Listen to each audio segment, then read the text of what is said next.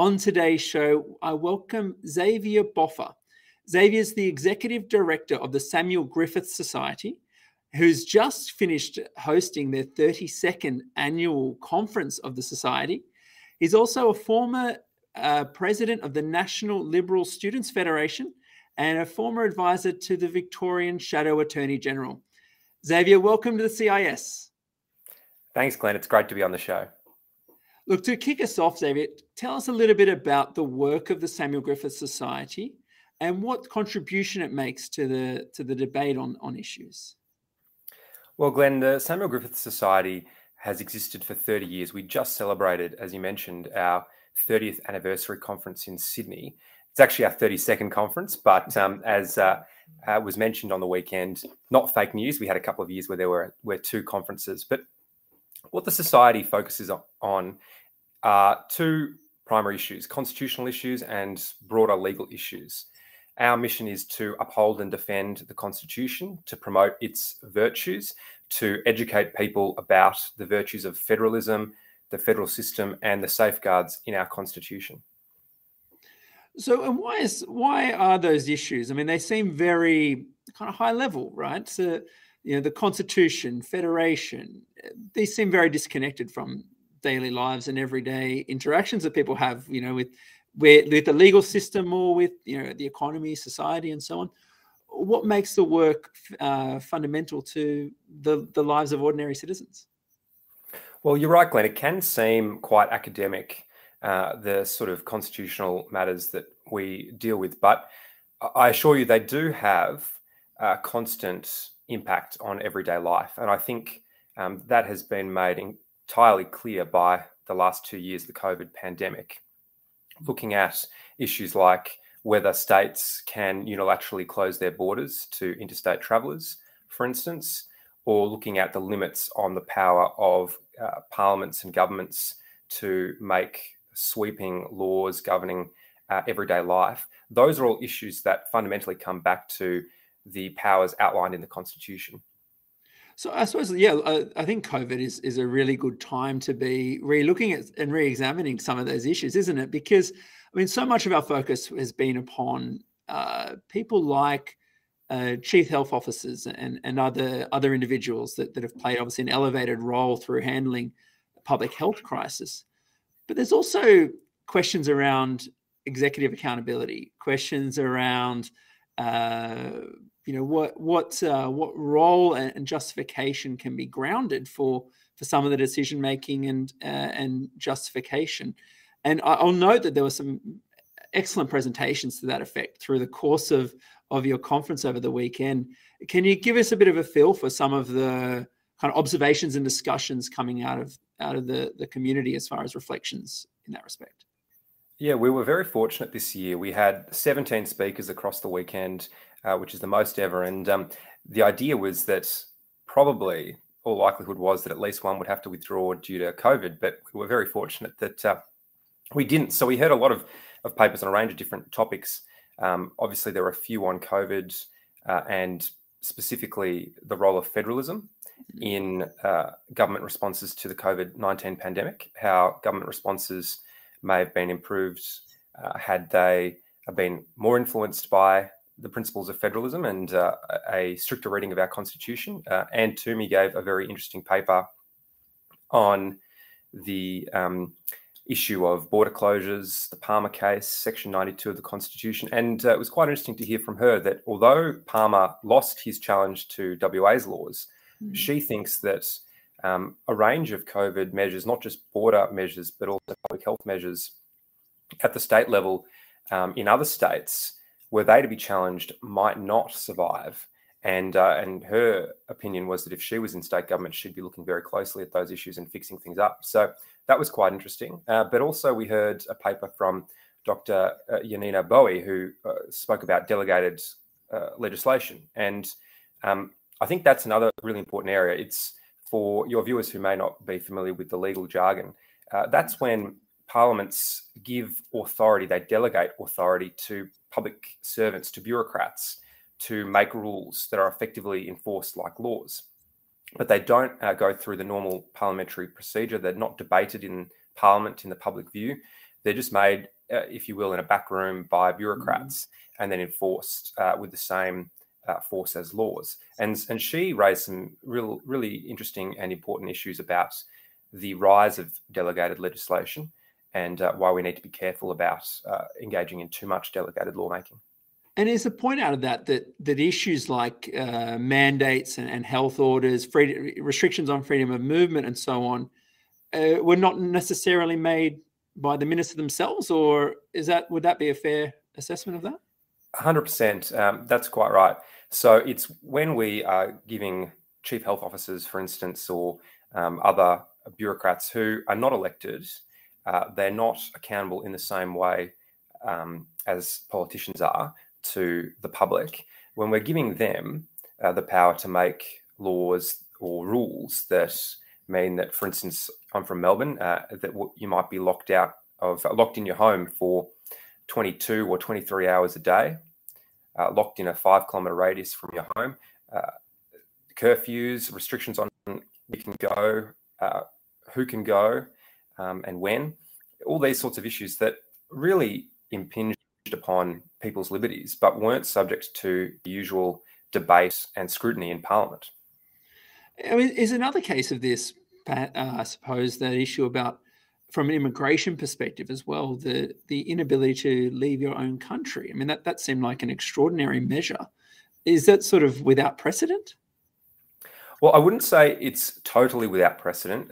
We do have some examples of similar sorts of decisions about 100 years ago with the Spanish flu, but certainly they are abnormal, and they are measures that should not be entered into lightly, I think. And I think that most people would agree that although they might have been necessary in a given public health context, it's better and more proper that those decisions be made by elected representatives who are accountable for their decisions, and in a way that's transparent and able to be subject to proper public scrutiny. On the issue of federalism, so as an organisation committed to promoting the values of a federal system, how could federalism have played a better role handling issues of the pandemic? Because it seemed that, if anything, it was a perfect example of federalism at work, different states responding differently to the needs of their own electorates, rather than Canberra probably at some points played a more limited role than what certainly members of the public seemed to be implied. There were many cases where the federal government was called upon to take a more of a national leadership role, and in many cases that was delegated to states, particularly probably Western Australia and Victoria being key examples there. Was it not a reflection of federalism at work? Well, I think it was actually a reflection of some of the positive elements of federalism. I think there are 2 points I'd want to touch on there. The first is, as you mentioned, that state premiers were a little more responsive to the needs of their own particular constituencies than perhaps a national figure might have been. And we saw, I think, a bit of policy federalism at work because we saw, as restrictions were easing, different states almost competing to be the ones that opened up first or opened up in a bigger and more meaningful way first. And I think, that sort of competitive federalism in the policy space is really important because it creates I suppose, a driving force for responsiveness to the needs of the electorate. So I think that's the first thing. The second thing, I think, is just in terms of containing some of the worst excesses of the response to COVID. I think that if you, and I might be biased as a Victorian, but if you look at what we had here, or maybe what happened in other states, that you might not want replicated at a national level. I think having effectively 8 different governments making rules meant that you didn't have one national government imposing a whole host of very strict and draconian measures upon the whole population. Because I think people saw, for instance, what happened in Melbourne, and other states said, look, we don't want to ever end up in a situation where we have people under curfew and locked in their homes for 23 hours a day or 22 hours a day. So I think those were both benefits of our federal system that I think people might overlook, because you're right. A lot of people have said, wouldn't have been better if the Morrison government just took over the whole response and stopped state governments from doing this or doing that. But I think you've also got to think about the other side of the coin. What if Daniel Andrews was the Prime Minister, and what if he had decided that the whole country should be under curfew? And for those of us that are joining us live, a reminder to flick through your questions so that we can get to those through the course of the conversation. Xavier, as far as the work that you're doing, why is it that the work is so fundamental right now? Is Australia is a country that's blessed. You know, we tend to have quite high levels of social cohesion compared to the rest of the world. Our economy is strong. Is there a crisis, or are there issues emerging within the constitutional and legal underpinnings that we should be aware of? I mean, our position would be that Australia's good fortune is due in no small part to our strong constitutional underpinning and that legal framework. And that's why, first and foremost, the Society's mission is to defend the Constitution and defend our system of government. I don't think we would have had 30 years of essentially uninterrupted economic growth and prosperity if we didn't have the rule of law, if we didn't have the separation of powers, if we didn't have these central foundations upon which everything in our society can be built. You know, you can't have commerce without a legal system or without the rule of law. And so I think that first and foremost, that's where the society wants to have impact, is not in agitating for change necessarily, but protecting the situation and the constitution that we have, because there are always those who want to radically change our way of life. Even only a few weeks ago, the Republican movement released a proposal to engage in radical and wholesale change to the Constitution. And we say, look, the system's working well. So if it's working well and there's no strong case for change, then don't change it. Well, wouldn't the upshot be that if it's worked, it may have worked well in the past, but would not an alternative form potentially work better than constitutional monarchy is working? How do you respond to that? Well, I think the ones that are making that claim are the ones that need to provide the evidence to support it. So, although we certainly would say there are elements of our system that could be improved, I mean, we don't think that the current state of affairs, certainly I don't think the current state of affairs is entirely reflective of what was intended by our founders. And there are serious issues that we look at, like the vertical fiscal imbalance between the Commonwealth and the states, for instance, or the policy of horizontal fiscal equalisation in the distribution of the GST. So there are some issues there around federalism in fiscal policy that we are concerned with and would like to see improved. But overall, I think the system works very well. We have a strong legal system. We have a separation of powers. And although there are certain issues around the edges that could do with some tinkering, I think it's really incumbent on those who are calling for change to actually make the case for that. And I just haven't seen anything close to a strong case. Look, let's touch on some of those things that we might consider to be threats and developments of recent years. Let's pick one that's a bit controversial. Now, we're touching on here the federal court. Now, does government have a duty to protect young people from climate change? Well, Glenn, it's a very interesting and topical issue. And I think the short answer is no, as the full court of the federal court said recently. But I think what this issue highlights, and for your viewers who might not be aware of what we're discussing, I think most people would have heard of the so-called children's or school children's climate class action case recently, where you had one judge of the federal court at trial at first instance say that the Commonwealth government had a duty of care to protect young people and children from the dangers of climate change, in quite a radical decision that really looked at public policy debates and arguments rather than legal arguments, and made a decision based on that broader consideration. So you had that, and then more recently we've had an appeal in that matter to the full court of the federal court, and quite a strong decision, I thought, unanimously rejecting that approach, re-emphasizing the role of judges as not being the same as of elected politicians, of parliamentarians, and really being focused quite narrowly on the legal issues in a given case, not the broader public policy questions. I mean, we can have a debate about climate change, but that's really not the role of the legal system and judges to be weighing into those sorts of issues, because it's not their expertise. So I think it comes back to a broader issue about what do we think judges should be doing? What is their role?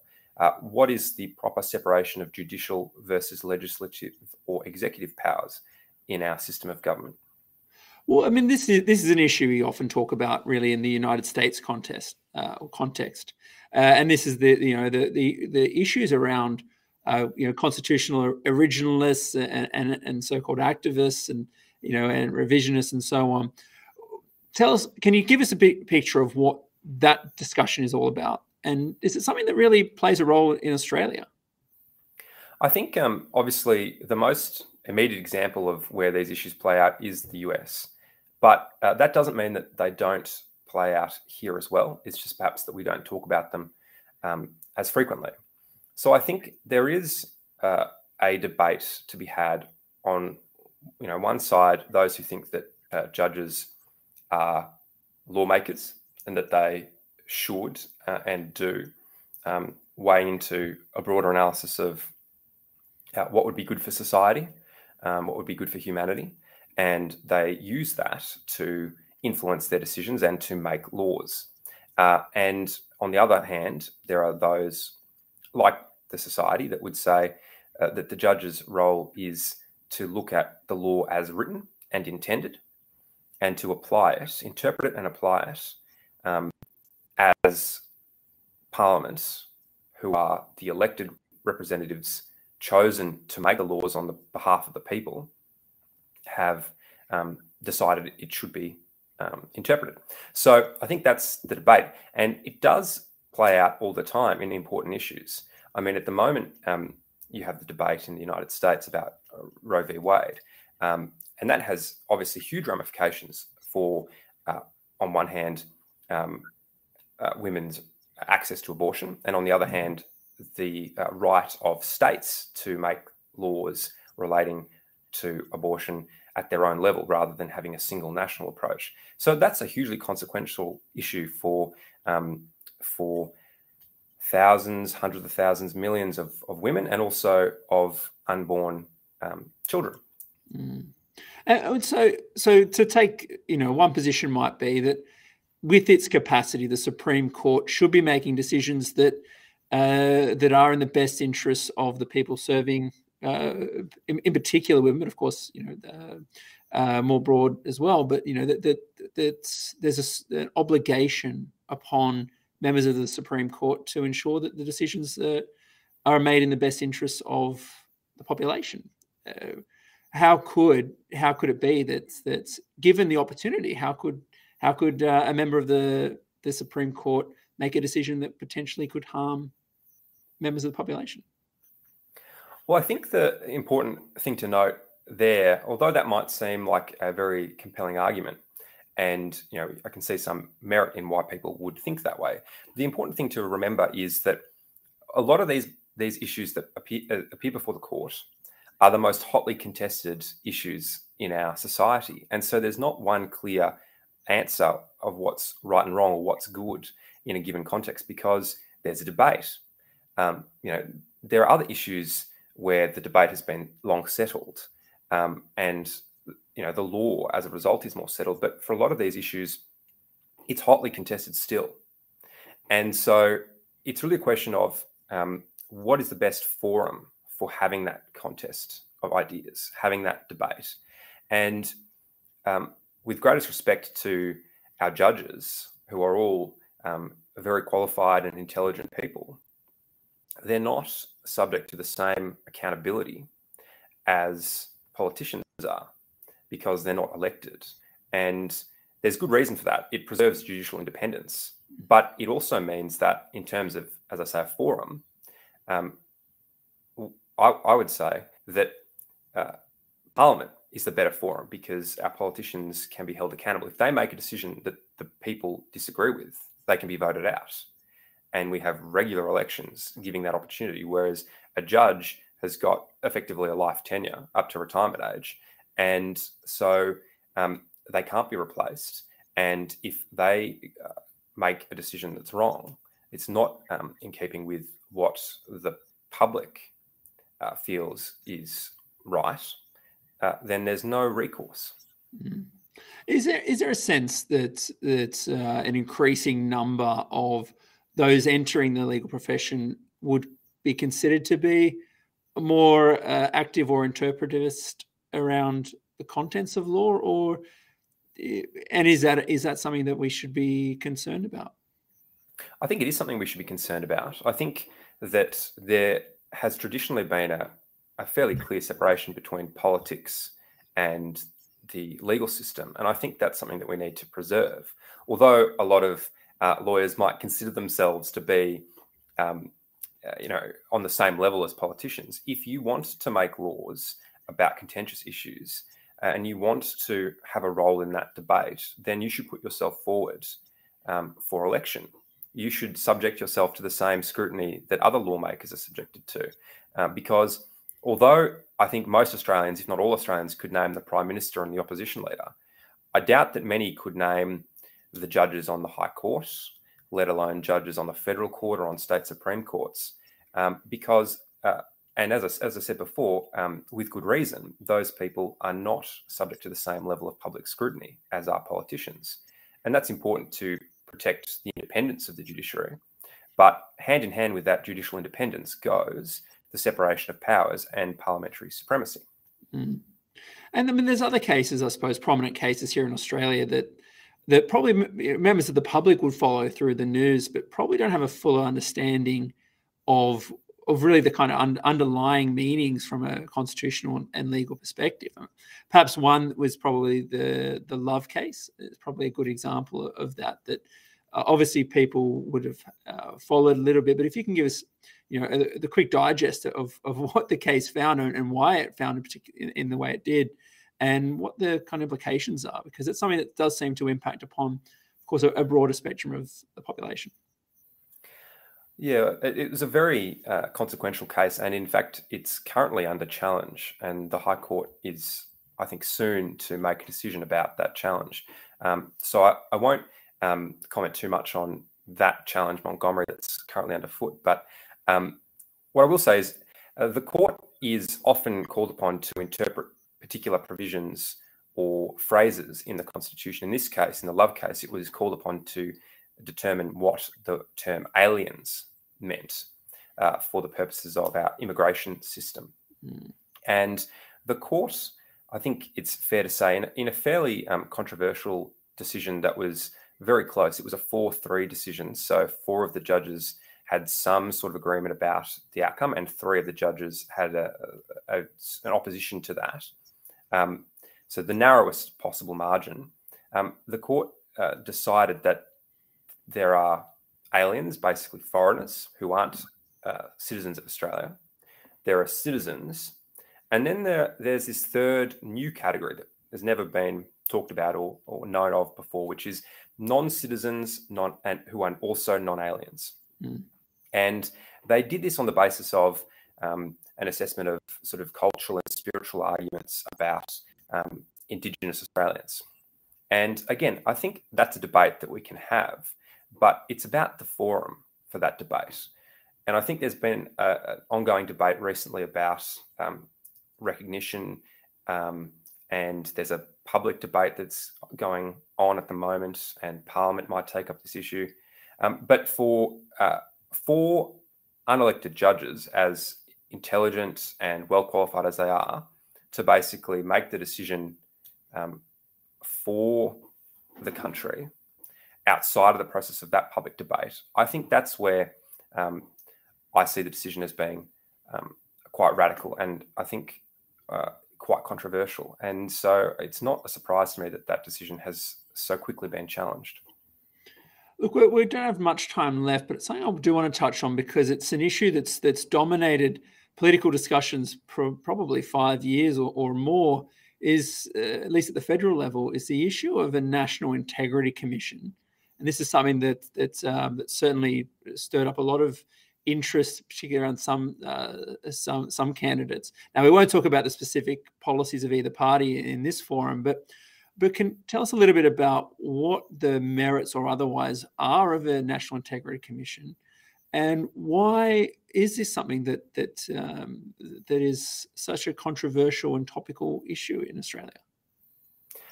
Yeah, I mean, it's a hugely topical issue at the moment, and I think Chris Merritt has written a lot of very good stuff on this issue in the Australian, and I encourage your viewers to check out some of his writing on it. But in terms of the broader issues, I think there are a number of concerns that I have about these so-called integrity commissions. The first is that they act like courts, but in an extrajudicial manner. They're not subject to the same sorts of requirements as courts are, but they have hearings, and they sometimes have public hearings. And the concern I have is that sometimes they can look like kangaroo courts, and we need to resist that, because the presumption of innocence is fundamental to our legal system. The rule of law is one of those critical underpinnings of our system that we couldn't enjoy the benefits that we have enjoyed without the rule of law. So I think when you have these commissions that act like courts but aren't subject to the same strict rules of procedure that are meant to counterbalance the power that courts have, you see situations where justice can be undermined, and also where people can be subject to these very damaging public accusations and have no real recourse or no real ability to defend themselves. But I think I think we all agree there should be action taken to stop corruption and to promote integrity. But sometimes, if you look at, for instance, the New South Wales ICAC, the work of those commissions actually can undermine the administration of justice through the proper legal system. The Obeid case was only decided recently and was significantly delayed. So you had some allegations that were not able to be tested for quite some time, and some individuals who did not see justice and were not able to be held accountable because the media scrutiny, the public attention due to ICAC actually delayed the trial. And I suppose the counterpoint to that is that the public exposure through media would have a deterrent effect upon other individuals who might consider conduct that would potentially find its way to an integrity commission or other. What if it is the case that maybe the particular events we've had to date, the high profile ones that have garnered media attention, is it not also possible that the nature of being a high profile forum actually can have a deterrent effect on future offenders? Well, I think if we allow the legal system to play out, and if we detect criminal corruption and it's prosecuted, then that's the best deterrent that there is. And I mentioned the Obeids. They've been found guilty, and so I think that the punishment of the conduct which they engaged in by the legal system is the best deterrent. But I think the problem that we're seeing at the moment with some of the discussion around corruption and integrity is that some of the conduct that might be captured is not criminal conduct, and it's really a grey area between what is acceptable in the everyday functioning of the executive, what are political matters that the executive should be allowed to determine because they're elected, and how is that different to criminal conduct. So I think that's where some of these issues become very murky, and where we've got to be careful that we don't go too far in sort of trying to create a sort of general deterrence about corruption when we don't have a clear and solid definition of what corruption is and what the limits of that term are. So we're just about out of time, but if you can give our viewers of the program a quick 1 or 2 minute response, what will it take to improve constitutional and legal foundations in Australia? And secondly, where can everyone access and find the research papers for presenters of your conference? So I'll start with the second question, because that's the easy one, I suppose. We have a website, samuelgriffith.org, and the society is named after the author of the Constitution, Sir Samuel Griffith, who was also the first Chief Justice of Australia. I think in answer to the first part of your question, I would say look to his work and the work of the other drafters of the Constitution and the early members of the High Court. Really, I would encourage our lawmakers and our judges to return to those original underpinnings of the system, what the Constitution was intended to mean, the limits it was intended to place upon power, both of politicians, governments, and also of judges, and to look at the federal compact between the people of Australia in adopting the Constitution and voting to federate, and their political representatives. Xavier, a lot covered in the last half hour. Obviously, plenty more that could be talked to as well. But we'd like to thank you for being part of On Liberty. Thanks very much, Glenn. It's been a privilege to join you. And that was episode 89 of On Liberty. Up next week, your regular host Salvatore Babonis is back in the chair, and he'll be joined by academic Bob Cately.